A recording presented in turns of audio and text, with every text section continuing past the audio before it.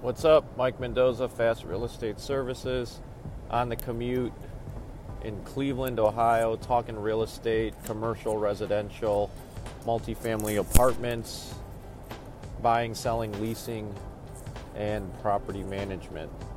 So I was doing a recording last Friday, and now with the new format on Anchor, it's instead of 5-minute snippets, you can go, I think, as long as you want, but we'll see how far they go. And I got a call in the middle of when I was recording, and then when I came back, the whole recording was gone. So 13 minutes of ramblings. So I'll try to recap all of that. So been getting a lot of referrals lately for commercial real estate, leasing mostly, and then also tenant representation and buyer representation. People looking to purchase commercial real estate for investment, and also people looking for their business for more space. We have a individual who's younger gentleman, 28 years old, and he did well with a pizza franchise business.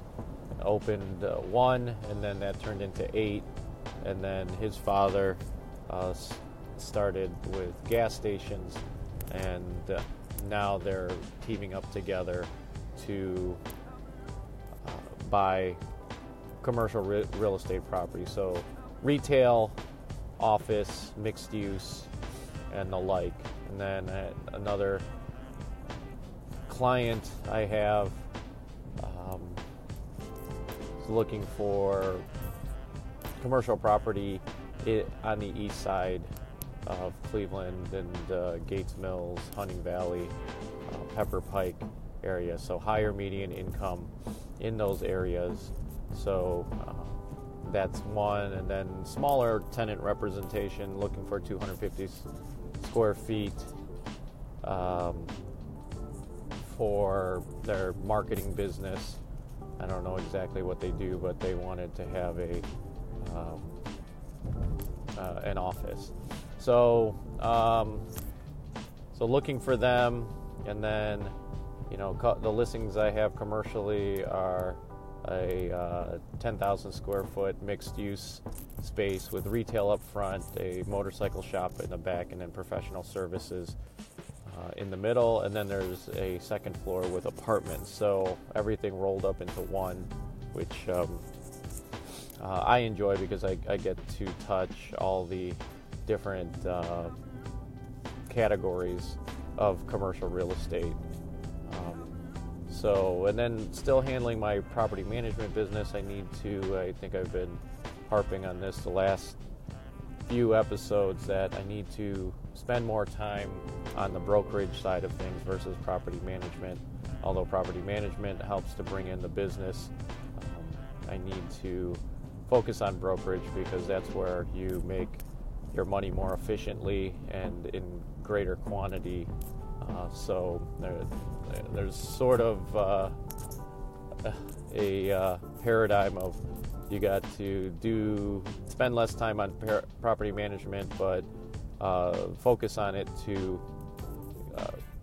attract the business, but then also spending more time on the brokerage side of things. That's why you are accepting property management to get the brokerage. So I think I need to scale up. I've been using an assistant for the past 3 weeks. It's been good, but I can't afford to use them more than 10 hours a week. Just setting up appointments basically, and hopefully we'll use them for more things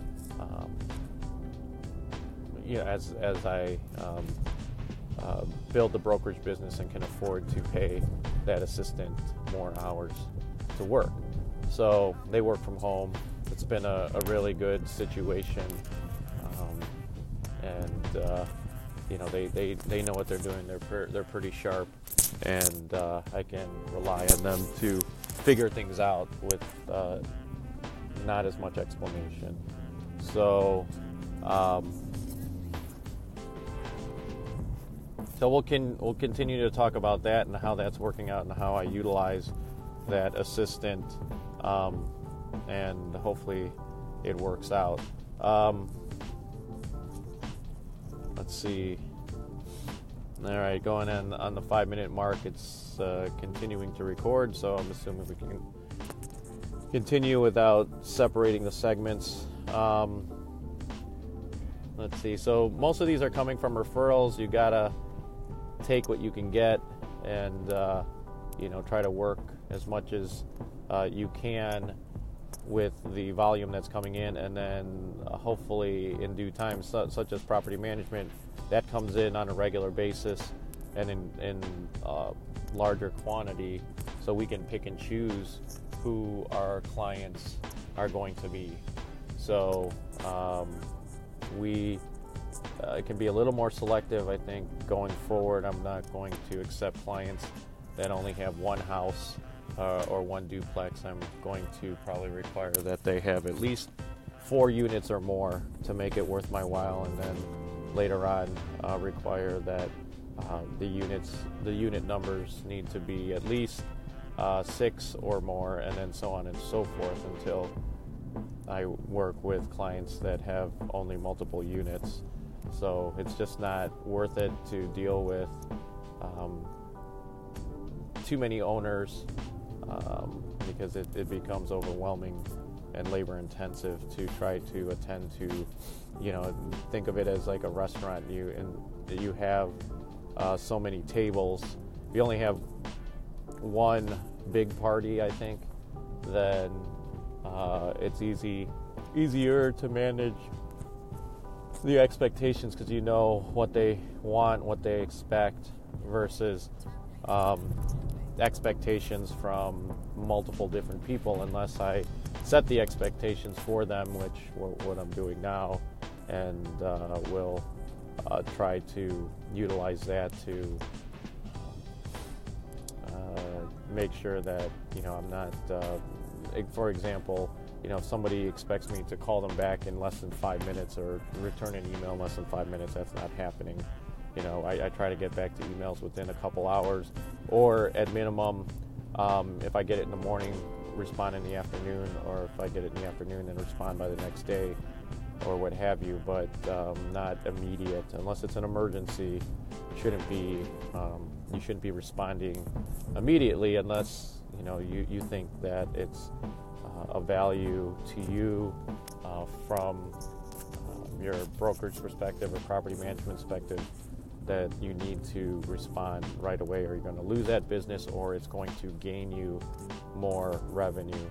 So, and it's kind of, I don't want to sound like we're just in it for the money. I truly am in it because I love real estate and building other people's portfolio and adding value to their real estate investments, because a lot of people are trying to get into real estate, and property management and brokerage and advisement is something that people will pay a lot of money for and will go with you to